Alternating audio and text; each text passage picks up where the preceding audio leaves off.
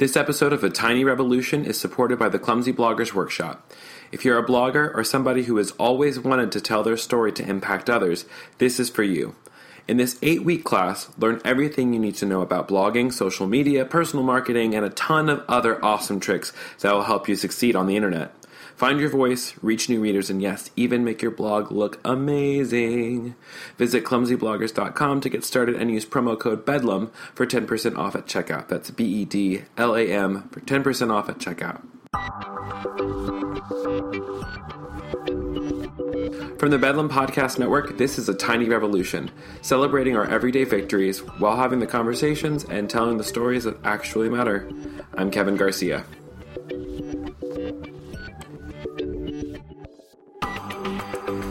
Hey babes, how are you? How do you feel? What's good? I am super stoked for this week's episode of A Tiny Revolution because not only did I sit down with Garrard Conley, he's the author of Boy Erased, but I also had some fun creating the first half of this podcast, which ended up being so good that I decided I'm going to break it up into 2 weeks. But before I get to that, let me share with you what's going on in my life so maybe you and me can be friends IRL. I am going to be in Charlotte, North Carolina next weekend for Pride. I'm going to be working with the Change Project, and if you're around, give me a shout. I'd love to hang out, say hey, talk shop, and, we'll kick it. We'll be friends. We'll be fam. And additionally, in October, I am finalizing details for a speaking engagement with Spectrum, which is an LGBT advocacy group in Santa Barbara. And then the following week, I also am going to be at the Reformation Project National Conference in Long Beach. And if you've never been to a TRP conference, I can't tell you how life-changing it was for me. In addition to great fellowship, it also just has transformative teaching on the biblical case for LGBT inclusion and affirmation in the church, which it's been instrumental for me in my work as an advocate and as a writer. And honestly, just as a Christian, it's really helped in a lot of ways. So I can't recommend it enough. In addition to that, there's the day before with the pre-conference workshop, which is the Academy for Racial Justice. And there you'll learn more about the intersectionality of faith, race, sexuality, and gender. And if you're new to this conversation, I highly recommend it. It's comprehensive. It's not, yes, it is uncomfortable because conversations like that are always uncomfortable. But if you want to get woke, if you want to be somebody who's an actual advocate and not just a supporter, get there. You can get all your tickets and info for that at reformationproject.org/LA. Okay, so I put out on all of my social media a call for questions on love, dating, and relationships, and y'all came through. I am super stoked about this, to be honest. But I think what's funny is if you followed me on social media for any amount of time, you'll know that I am single. And you'll probably also know that I've been single for a good minute. And if you didn't, now you know. One might say that I'm not qualified to answer these questions, but as you'll hear in this conversation with my friend Amelia, maybe failure is the greatest teacher. Maybe I'm a sage. Maybe I am a freaking genius. Guess we'll find out, won't we? And as a note, as per usual, with all of my content and conversations, these are adult conversations, and that means that adult language is probably going to be present. So if you've got kids around, well, do with this what you will. Here is part 1 of a segment I'm calling Decent Advice with Amelia and Kevin.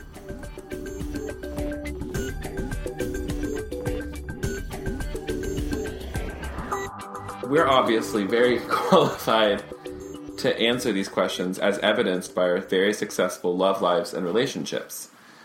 So here we are. Sometimes the volume of failures, I feel like, does, in fact, qualify you. If you know all the wrong things to do, you know everything what to do. Gives you some credence. Yeah. Same. It's because we're on a sacred pilgrimage. We are. We're in Charleston, South Carolina, on a sacred pilgrimage to Charleston Pride. Charleston Pride, and also things. So there was a lot more questions than I knew were going to be asked. Some of them were serious and some of them not so serious, so we're just going to pick and choose. Paige Kender asks, my biggest question is, what is dating today? Feel free to start there with a really great definition, mostly so everyone can get on the same page. Why don't you go first, and then I will add, or I will disagree with whatever you said. What is dating? Dating is not biblical, obviously, because courting is the way to go, and it's only through... Courting isn't biblical either. There is no model for... You're actually right. Human, like... Dating isn't biblical. I should have been found a wife by my father and my mother. Right.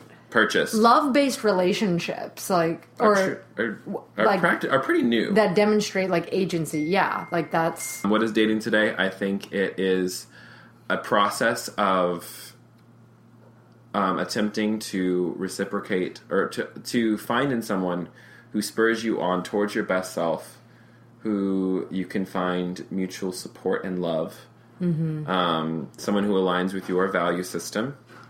And in my mind, at least, I hope that my dating life ends in marriage. Other people don't feel the same way, but it's a process of not simply, in a very complex way. In a very complex way, finding out who you are, finding out who somebody else is, and seeing if you guys can head towards can do life together, which is such a very Christianese way of putting it, I know, but that's the best way I know how to describe it. Someone who aligns with your values, is going in the same direction. It's almost like there's that analogy of, like, you're running your own race, right? And you see somebody you look to the side and there's someone running at the same pace as you towards going in the same direction with their eyes fixed on the same prize. Yes, and you're just like, you know what? Let's do this together because it'd be easier to share this burden.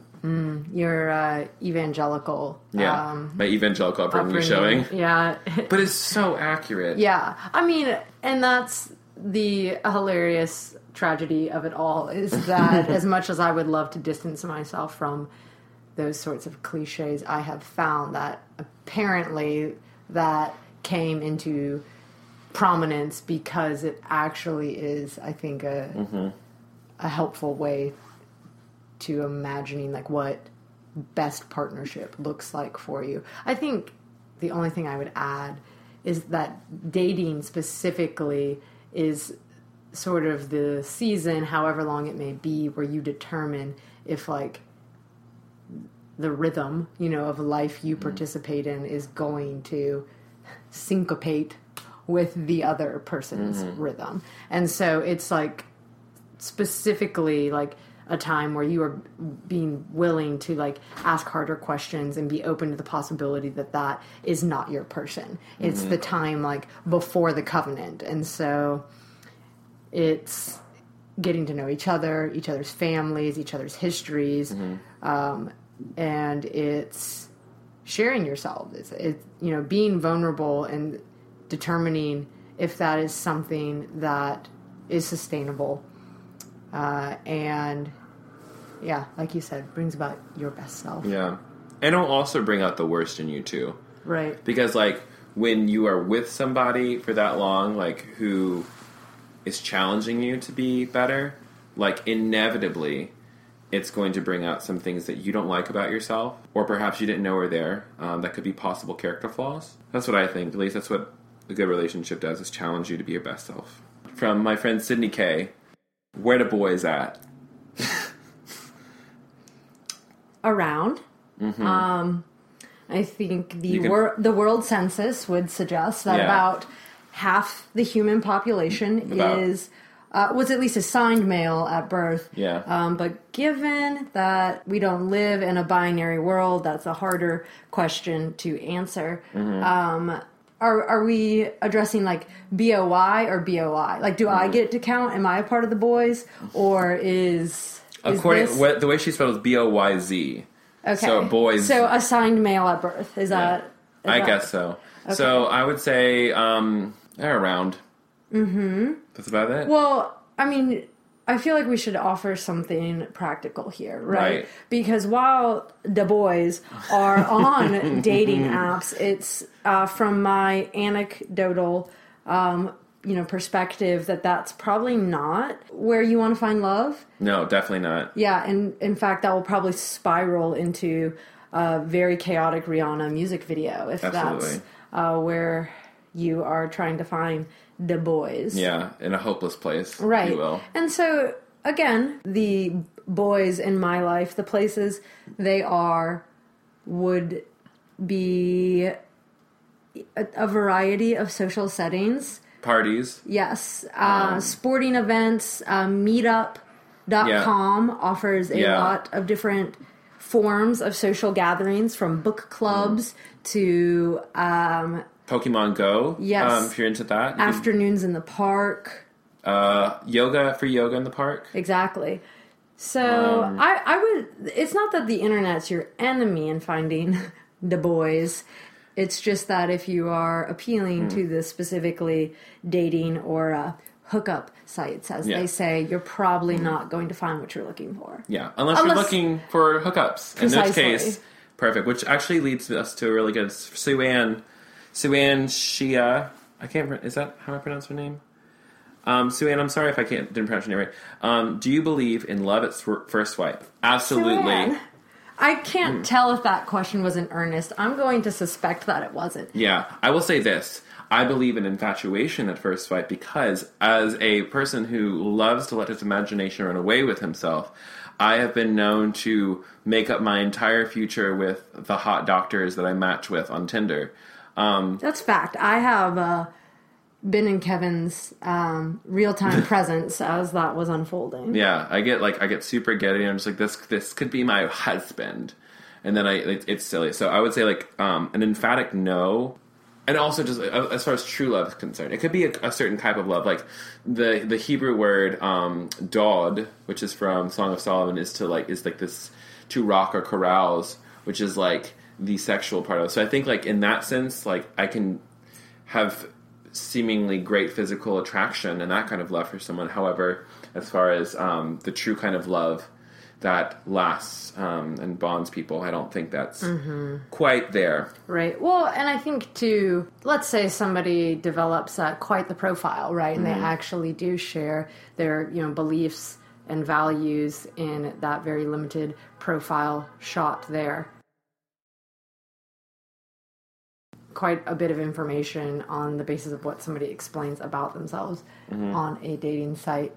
I think that love is an experience that both happens and is chosen, and so in order for that to unfold in the way, again, presupposing gospel is true, that God would describe as most life-giving, that sort of thing, then it takes time, and that sustainability is not going to be possible, I think, at the first swipe. Yeah, agreed. RV Mendoza asks, what are the best ways to flirt during communion? Well, in my own estimation, it depends on how communion is served at your church, right? Because if it's a pass and grab kind of church where it's served along the aisleways and passed down in the Baptist or most evangelical traditions. That's not how we do it. We do intinction at First Baptist Decatur. Oh, good for you. Well, common cup. Common cup. That's how we do it at my church. So I would say if you go to the front and you do it by intinction, maybe let the person you like go in front of you, or perhaps maybe take the body and dip it in the blood and pass it to the person you want. I don't know if that's normal, but maybe as you do it, or if you're serving communion, make really intentional eye contact with them as they are receiving the elements. I don't know how to flirt during communion. Because you shouldn't. That's the problem with answering this question, is there's a really irreverent part of me that would love to throw out some responses, but then there's a bigger part of me that's, again, too evangelical for this to be funny. I'm just oh no, I apologize. Even if it's not a sacrament, it's sacramental, and I get really sweet, weepy, and sentimental about it because I love communion. I do too. I cry most of the time when I take the Eucharist. So RV Mendoza, save your flirting for post communion. Yeah, for the potluck after church. Yeah, for the potluck. This one comes from Christine. What role should and does faith/religion play in dating? Well, I think that depends on who you are. For me, it's central. Because, like, if as much as, like, I'd like to say I could date somebody of another faith, I don't know if I personally could. At least not long term. Which, if I'm dating in general, I'm hoping that it's going to be long term. Because the way I'm wired and the way I see my future working out is that if I don't see someone who, again, is like running the race in the same direction as me, then I don't really see much of a point. Because like within like a faith system is like shared values, shared beliefs, shared worldview, probably in more ways than one. And there's just something that goes really, really deep when you choose to engage with someone who has the same faith as you. Because I found, like, when I have been people who aren't in the same faith tradition as me, I find myself making excuses. Excuses or defenses? Yeah. And I shouldn't have to defend my faith. I shouldn't have to defend why I love what I love. If you are a person of faith, I would say you need to find somebody who is of the same faith tradition as you. Because without that, like, you could really... I think it's more difficult to do life together. Mm-hmm. Well, the other way they could be asking this question is if two people, like, are already, like, of the same faith tradition or they're coming from the context, how much does that faith actually inform the way that they interact in a dating relationship? If that's the question, and, you know, and where it's coming from, I actually think, let me back up and respond to it as though she was asking it the way you answered it.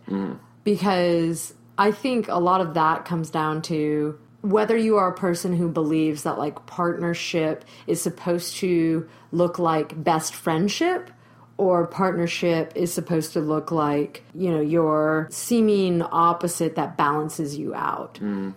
Because if you're the type of person who hopes for and imagines partnership to be with your best friend, that's where I think shared beliefs, shared values, and shared expression of beliefs and values really come into play.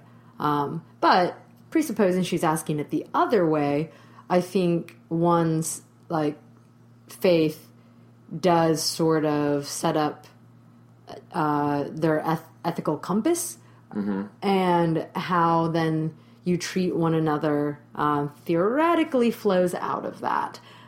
And so in that way, I think it's still, like, pretty central. Like, what you believe, like, about humanity and what you believe about human connection is going to come from whatever you believe or you don't believe.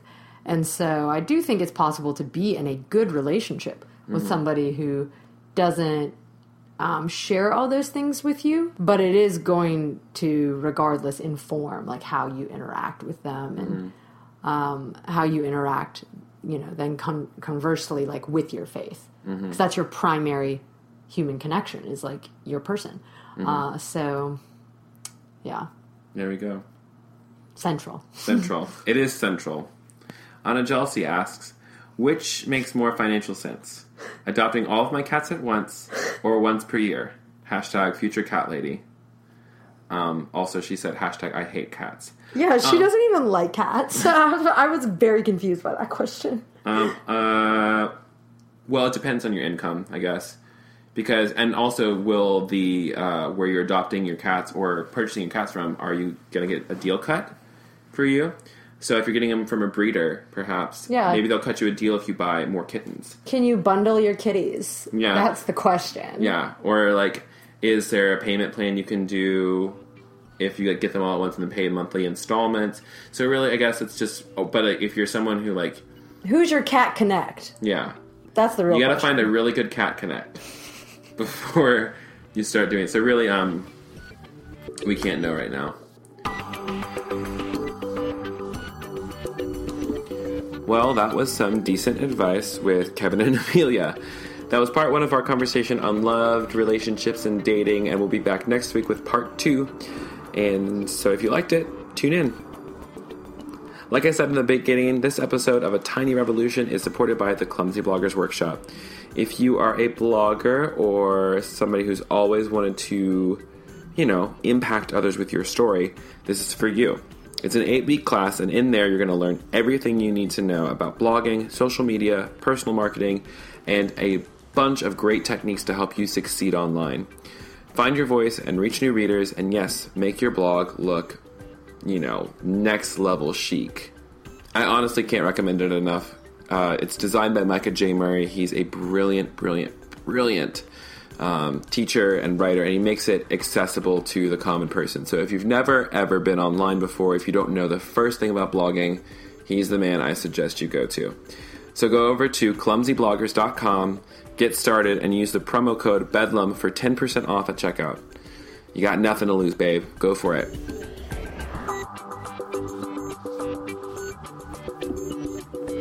This week, you'll be listening in on a conversation between me and Garrard Conley. Garrett's the author of Boy Erased, and here's the premise of that.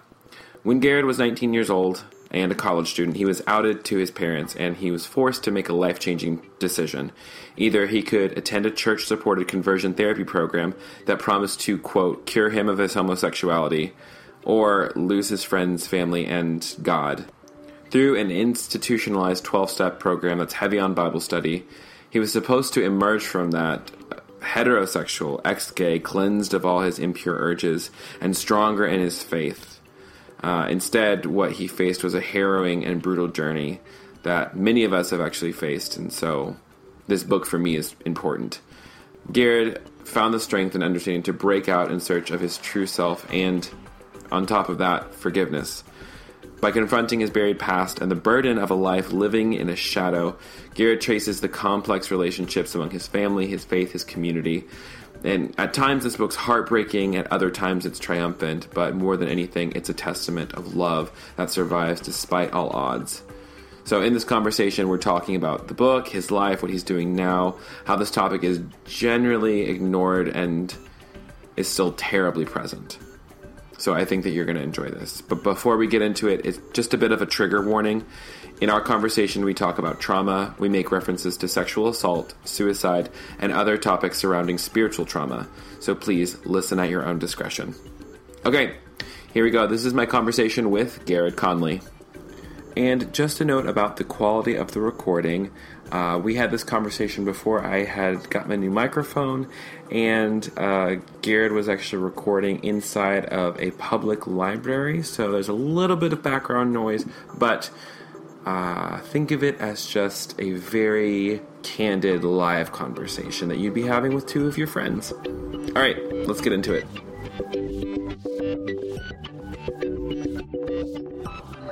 You're Garrard Conley. You wrote Boy Erased. You said it correctly, too. That's exciting. I asked someone before. Okay, that's great. Yeah, because I'm just like, I'm not going to mispronounce his name, because that would be really upsetting, probably. They've done it at, like, big bookstore events. Oh, so gosh. Yeah. What's the worst iteration of your name that you've gotten? Gerald, which doesn't even make sense because there's no L. But I have gotten that one. Gerald Conley, everyone. Gerald Conley. He's from Arkansas. This is Gerald Conley. He's from Arkansas, son of a pastor's boy. He is a degenerate, among other things, and he's here to tell you about his heretical book. Yes, very heretical. Yeah. So, Boy Erased, I have not finished it yet, so no spoilers. That's fine. Just kidding. Spoiler alert. No, I'm still gay. What? Yeah. That's not what this interview is about. I was hoping to get you on stage at the RNC to... I have bad news for those people. It's just not going to work. Oh, sad times. As I've been reading, there are so many Me Too moments that have happened for me. Like, I went through conversion therapy starting like age 14 with Exodus. Oh my gosh. So like Exodus proper, like the Exodus International. Yeah. No, it was like one of their satellite offices. But like they were associated with Exodus. I went to two Exodus. I went to an Exodus retreat, an Exodus conference. Did you go to Love Wins Out, or what was it? I can't remember the name of it. I think it was like Love Wins Out or something like that. No, I never got to that. I was too dedicated to my lead in the musical, TBH. That probably saved you. Yeah, more than likely. But like, I'm really thankful for your writing.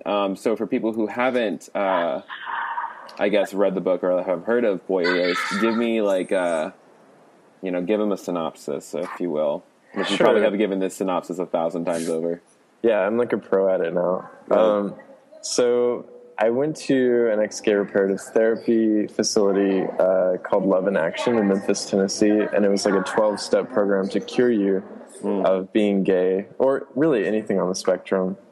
And they grouped us with people that were dealing with bestiality, pornography addictions, pedophilia, etc.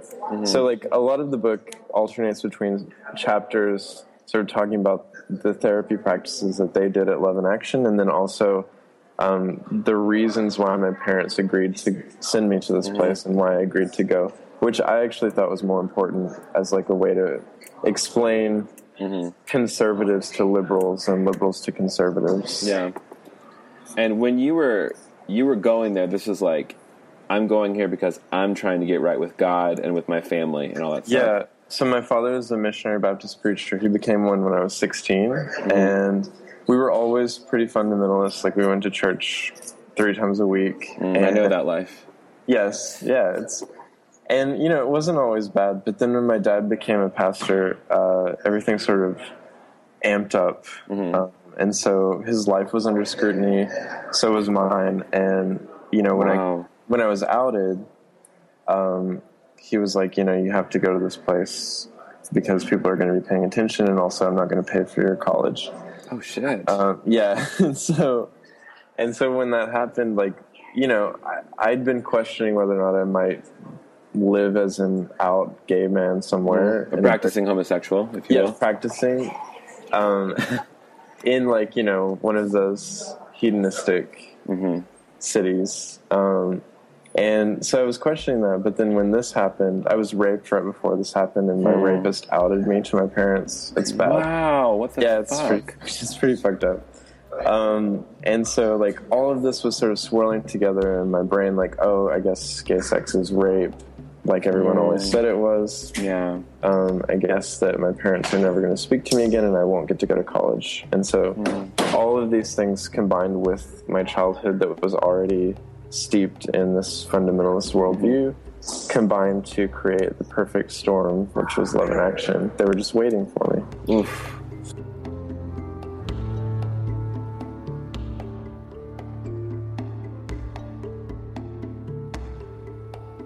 I think the thing that a lot of people don't understand is that these mindsets that you've talked about in your book and that are kind of talked about in conservative circles, like you and I, like we probably both run in more liberal to progressive circles. So as someone who's never been a part of this culture, it's like, what? People actually try to pray the gay away? And it's like, yeah, it's a thing, and it's awful. I just wrote a piece for Vice like yesterday that sort of talks about this incredulous attitude that liberal audiences have. Like, it's really frustrating because, you know, people are always like, how could this happen in our country?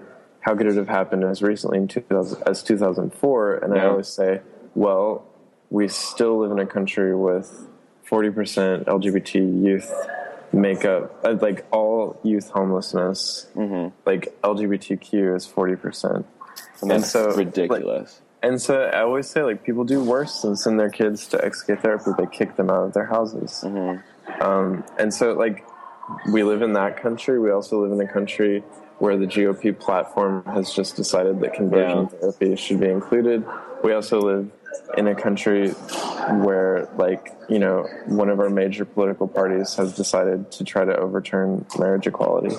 So, like, how is this shocking to people? I don't understand. Like, they're just not paying attention. So I don't know, like when you encounter people who just see, who have this, like you said, an incredulous attitude, or just like, that's not real. Or it's a joke. It's always a joke. That's like I you know, tried to commit suicide twice. Me too. Because for you know, what was it? I guess it was 12 years for me. I didn't really come to grips with it till I was 25, and I was 13, 14 at the time, something like that. Wow. But like, I like, you know, people talk about it, it's like, oh, that's just a joke. I was like, no, it really isn't. And like, I've got years of therapy to prove.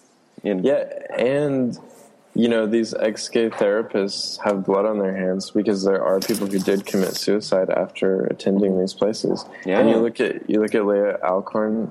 Yeah, God rest her soul. Suicide. right? Like, these are real people who lost their lives. It's not a joke. I mean, I get the desire to turn it into a joke. You know, it's like, it is ridiculous. It does seem ripe for satire, but it's also, you know, that's the only narrative that I was told in mainstream, is that it's a joke. You know, there's like a South Park episode, it was on SNL. It's like, you know, the new season of Orange is the New Black has a joke in it. Like, every single one of the portrayals of this type of therapy has been through the lens of this joke. Or it's been places that are infiltrating, you know, these facilities, which those make me a little bit upset too. I mean, I know why people are doing it. You mean like people going into XK therapy under false pretenses? Yeah, it's like gonzo journalism, you know, where they're just like, okay, we're going to go in and pretend that we need to be converted, and let's make fun of these monsters who are doing this. And like, that was never my goal with the book. My goal was to actually explain the motivations behind why people agreed to go to this and why people did this. And I always say, you know, ex-gay therapy is a microcosm of the types of bigotry that exist all over our country for queer people. And it's, you know, it's like in the water if you grow up in these places. Yeah, and so it's not shocking when you go to a place like Love in Action. It's not shocking. It's not funny. It's just like what you've already been introduced to your whole life. I think like the first thing to do is we have to say it isn't a joke, and we have to listen to people's stories. Like you said, like there are several books that have been coming out. Saving Alex was another one. That was this girl who was forced into conversion therapy. She was Mormon. Wow. So that's another one that just came out from a big press. And so, like, you know, this is becoming a more mainstream issue, especially right now as the GOP is like adopting this completely crazy rhetoric that's like, that feels like 2004 again. God, right? Yeah. And so, like, I think that, you know, I've been writing articles, I've been telling people, I think if people are willing to listen, they should spread the message and say, like, this is actually still going on. Only 5 states have actually banned it. And if the Republicans take complete control of everything, they're going to try to push the First Amendment Protection Act, which allows physicians to do this sort of thing with, you know, like across all states. So even the bans wouldn't work anymore. So like if they create some sort of federal law that passes that way, which, you know, it seems almost impossible, but then again, Donald Trump is also the Republican nominee. So like, you know what? Sky's the limit, you guys. I know. Well, do you know the writer Garth Greenwell? He wrote a book, What Belongs to You. It's a really great gay book this year. And, you know, we were touring together and people kept saying, well, what do you think about this Trump thing? And we were always like, well, it's entirely possible because, like, the pendulum can go swing the other direction at any moment. Anyone who's queer in this country knows this. Like, like there can be pockets of liberalism and then suddenly the country just becomes super conservative again. Look at Brexit right now. Yeah. Look at all of the European conservatism that's coming back into power. Like, it can happen anytime.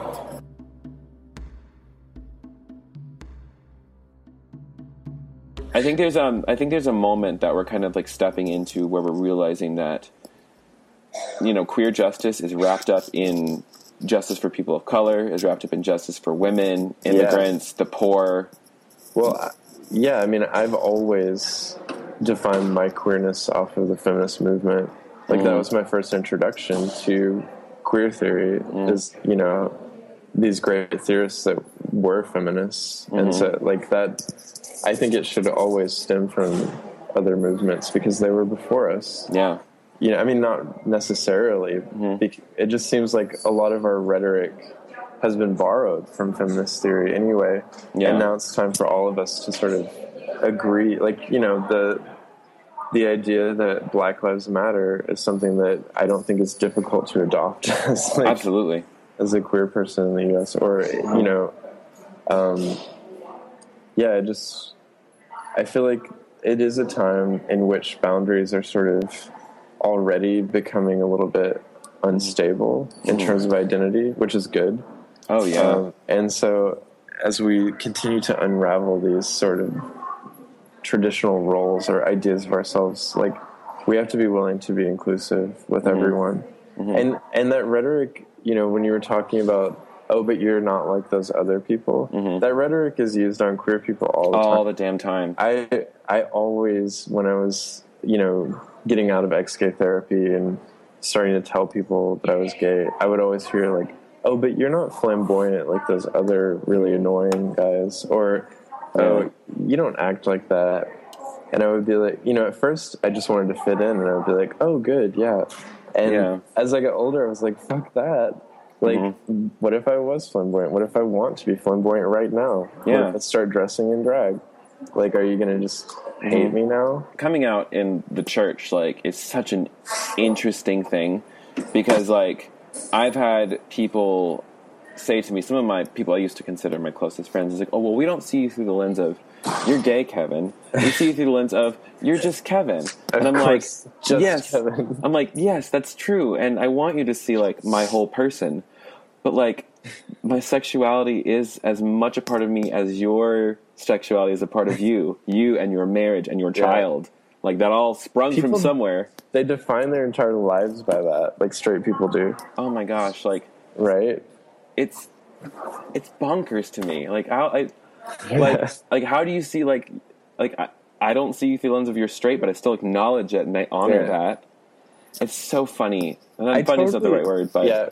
I mean, my reaction with that stuff, I used to be very measured and careful and blah, blah, blah, because I'm very much stuck between a conservative family and a very liberal friends group. Yeah. But now I'm just like, when I hear stuff like that, I just want to be like, well, you know, actually I do see straight people through a straight lens, and I love being gay so much, like, as my identity, that I wish it was more of it. Like, I actually, like, I'm like, please see me as gay. Please let me, like, wear a rainbow flag all the time if you need to see that. Yeah. Because I just feel like visibility is super important. And, like, and this idea that people have to somehow make a percentage of what you are based on like a label is really strange to me. Yeah. Like, there's no, it's not like your capacity to be human is tied to this percentage level. Like, it's like, I can be 100% gay and 100% smart and 100% a writer. And I can be all of these things at one time. Yeah, and I can be masculine, and I can be sensitive, and I can be feminine too. Yeah. Like, I can be all of these things at once. It's just, people, they want to, like... They want to parse it out. Yeah. I'm actually writing that in my book. I'm talking about... I call it, like, dissecting the human heart. It's a tendency to separate, like, work life from spiritual life from friendship life down the line. And then we do that with, like, you know, what people would call sin nature. You know, I'm going to put that over there. Those dark parts of me, those aren't really me. I'm just like, no, the fact that you are a jealous asshole is definitely you. Definitely. And that's okay. As long as you can bring it in, own it, and say, okay, I'm going to be not as much of an asshole if I can. But it's these things where just, like, you are, like, and it's something lacking in, I think, maybe Western culture in general. It's just like, you are a single human with life, death, happiness, joy, fear, anger, you know, shallow moments and incredibly deep moments, all smashed together in this old meat sack. Well, you know, like, I don't think this is particularly, like, you know, confined to the Republican Party, but I just read through the GOP platform, like, all of it. I'm so sorry. Yeah, well, I had to do it for research, so I didn't feel as horrible. But, you know, like, probably 15 or 20 times it talks about, like, good and evil, and, like, people being good or people being evil. And like, in one paragraph it has God 12 times. And I'm like, okay, so this party seems to actually believe that there are just good and evil people. I mean, we already know that, but it's just crazy to see it in their platform language. I feel like that's part of a, you know, that's an extreme end of a much larger trend in U.S. culture, which is, you know, we've been commodifying ourselves and selling ourselves as, you know, experts at whatever, you know. And so I think part of that is also tied up with, well, she's just a bitch, or he's just an asshole, or, like, you know, like, people just have decided that we need to label people as good or bad in some ways. Yeah. Which is just uninteresting to me as a writer, especially. Yeah, I feel that. I'm like, character people. Yeah. Characters are interesting. People and their characters are interesting regardless of the horrible things that they do. They're still interesting. Yeah. Because, like, you know, you can sit down and, like, dissect Donald Trump. Yeah. Like, I was like, he is infinitely interesting. Super interesting. Yeah. And then just as much as you can go up to, you know, any of us who walked through XP therapy, anybody who was putting on, like facilitating the stuff. And I think that's, like, and it's something that I really struggle with, too, and maybe you can speak to this, is that even though, like, I want to, like, walk into, like, my pastor's office and just be like, do you understand the damage you're doing when you disallow me from serving because I'm gay? Mm-hmm. Or I want to get up in my own family's face. Yeah. It's like, I understand that this person is more than just this one thing that they dislike or disagree on, which is, like, very, like, maybe, you know, I don't want to say too merciful, but it's like, I don't want to be. I want the same people who are committing, like, these, like who are bigots and, like, who have bigoted ideals.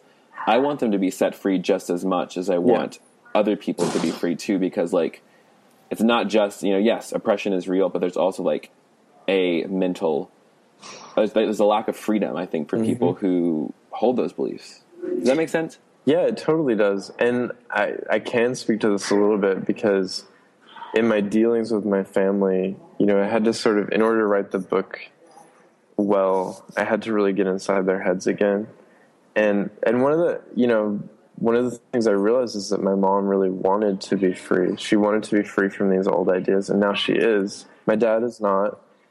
But it took a lot of patience and explaining things to her and her listening in order for her to reach that stage. And I think that there are people that can be sort of saved from bigotry. But I also think there are people that, especially the people who perpetuated the therapy, like John Smith, who was the head of Love in Action, where I went. I became Facebook friends with him. I began to speak with him. But what I realized very quickly is that my compassion can sometimes be limited because, you know, the things that he would say were triggering, or, you know, I would see these, you know, egotistical traits that he'd always had suddenly come back, you know, even though he's married to a man.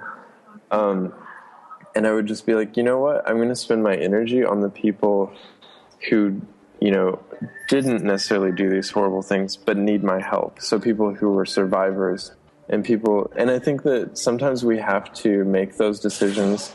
Yes, theoretically, everyone deserves to be set free, but in terms of, you know, equal rights and give, you know, I think we have to privilege those who are on the lower end of things.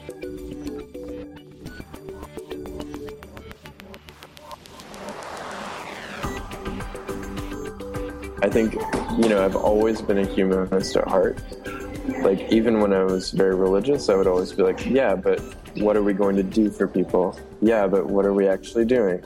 Yeah, what good is heaven later if you're going through hell now? Exactly, and people will always be like, oh, but that's very works-based. And I would be like, yeah, it is very works-based. I am very works-based. Like, what do you think the hell Jesus did? Like, exactly. He literally was on the road. All the time. He was just touring everywhere. Yeah. He had, like, you know, had he written a book, like, he'd have given plenty of talks. Well, he would have gone on plenty of talks. He sort of did. Yeah. Sort of. Sort of. Like, you know, the Sermon on the Mount. If you believe John, he totally did. Oh, yeah. So, everywhere. And the only people who didn't like him was his family. That's true. So, Mary was just like, what are you doing? She's like, girl. And all his brothers and sisters were just like, dude, like, you gotta chill. Calm it down. Yeah, and he's like, nah, bruh. And that was my conversation with Garrard Conley. You can get your copy of Boy Erased wherever fine books are sold. I highly recommend it, especially if you have no context of what anything we were talking about. And make sure you read it with a box of tissues and line up a therapy session because you're going to need it to process all that mess. If you want to find Garrard Conley online, you can check him out on his website, garrardconley.com. That's Garrard Conley, Conley.com. And you can find him on Twitter and Instagram at GayRodCon, GayRodCon. Before I go, I just wanted to let you know that this podcast is made possible by the sponsorships and the patrons on Patreon. If you want to support the creation of these podcasts or any of the other content I create, go to thekevingarcia.com/support to learn how. And there's some great perks associated with being a patron, like full unedited interviews like the ones we had today with Garrard. In that interview, we talk about the process of writing, about going through trauma, a little bit more about politics, and a few other adult content conversations, which I think are really, really funny, and I think you're going to love. But yeah, you get that with being a patron. There's also t-shirts involved, a really kick-ass newsletter that's going to go out once a month with resources from me, webinars, the whole 9 yards. It's great. Again, go to thekevingarcia.com, click on support to learn how you can become a patron through Patreon. And if you can't give financially, you can still help. Go over to the iTunes store, leave a review and a rating, hopefully something nice, because it seriously helps with visibility and upping my ranking in the iTunes store, because who doesn't want this to be successful? I know you want it to be successful. I want it to be successful. So whoever you are, whether you're a patron or not, go over to the iTunes store, leave me a review, and I'll love you forever. Additionally, I've got a blog, which I just mentioned before, and that's where I write about the intersections of Christian faith, human sexuality, and American culture. And I've also got my ebook available for free, and you can get that just by subscribing. So go over to thekevingarcia.com/subscribe, and you can just keep up with all the crap that I'm doing. Last thing, A Tiny Revolution is a part of the Bedlam Podcast Network, and we are a collective of creatives sounding off on things that matter. Be sure to check out our newest podcast, Too Real with Cope, which makes its debut very soon, and some other amazing stuff coming out. If you need more information on what we do at BPN or to advertise on any one of our podcasts, go to bedlampodcasts.com. Alright, I think that's it. I will see you in Charlotte, North Carolina for Pride, and then California in October. I'm excited. I love you guys. It's been fun. It's been real. It's been real fun, and I hope that you loved this episode, and I hope that you know that you're loved. Till next week, I'm Kevin Garcia, and I will talk to you later. Bye now.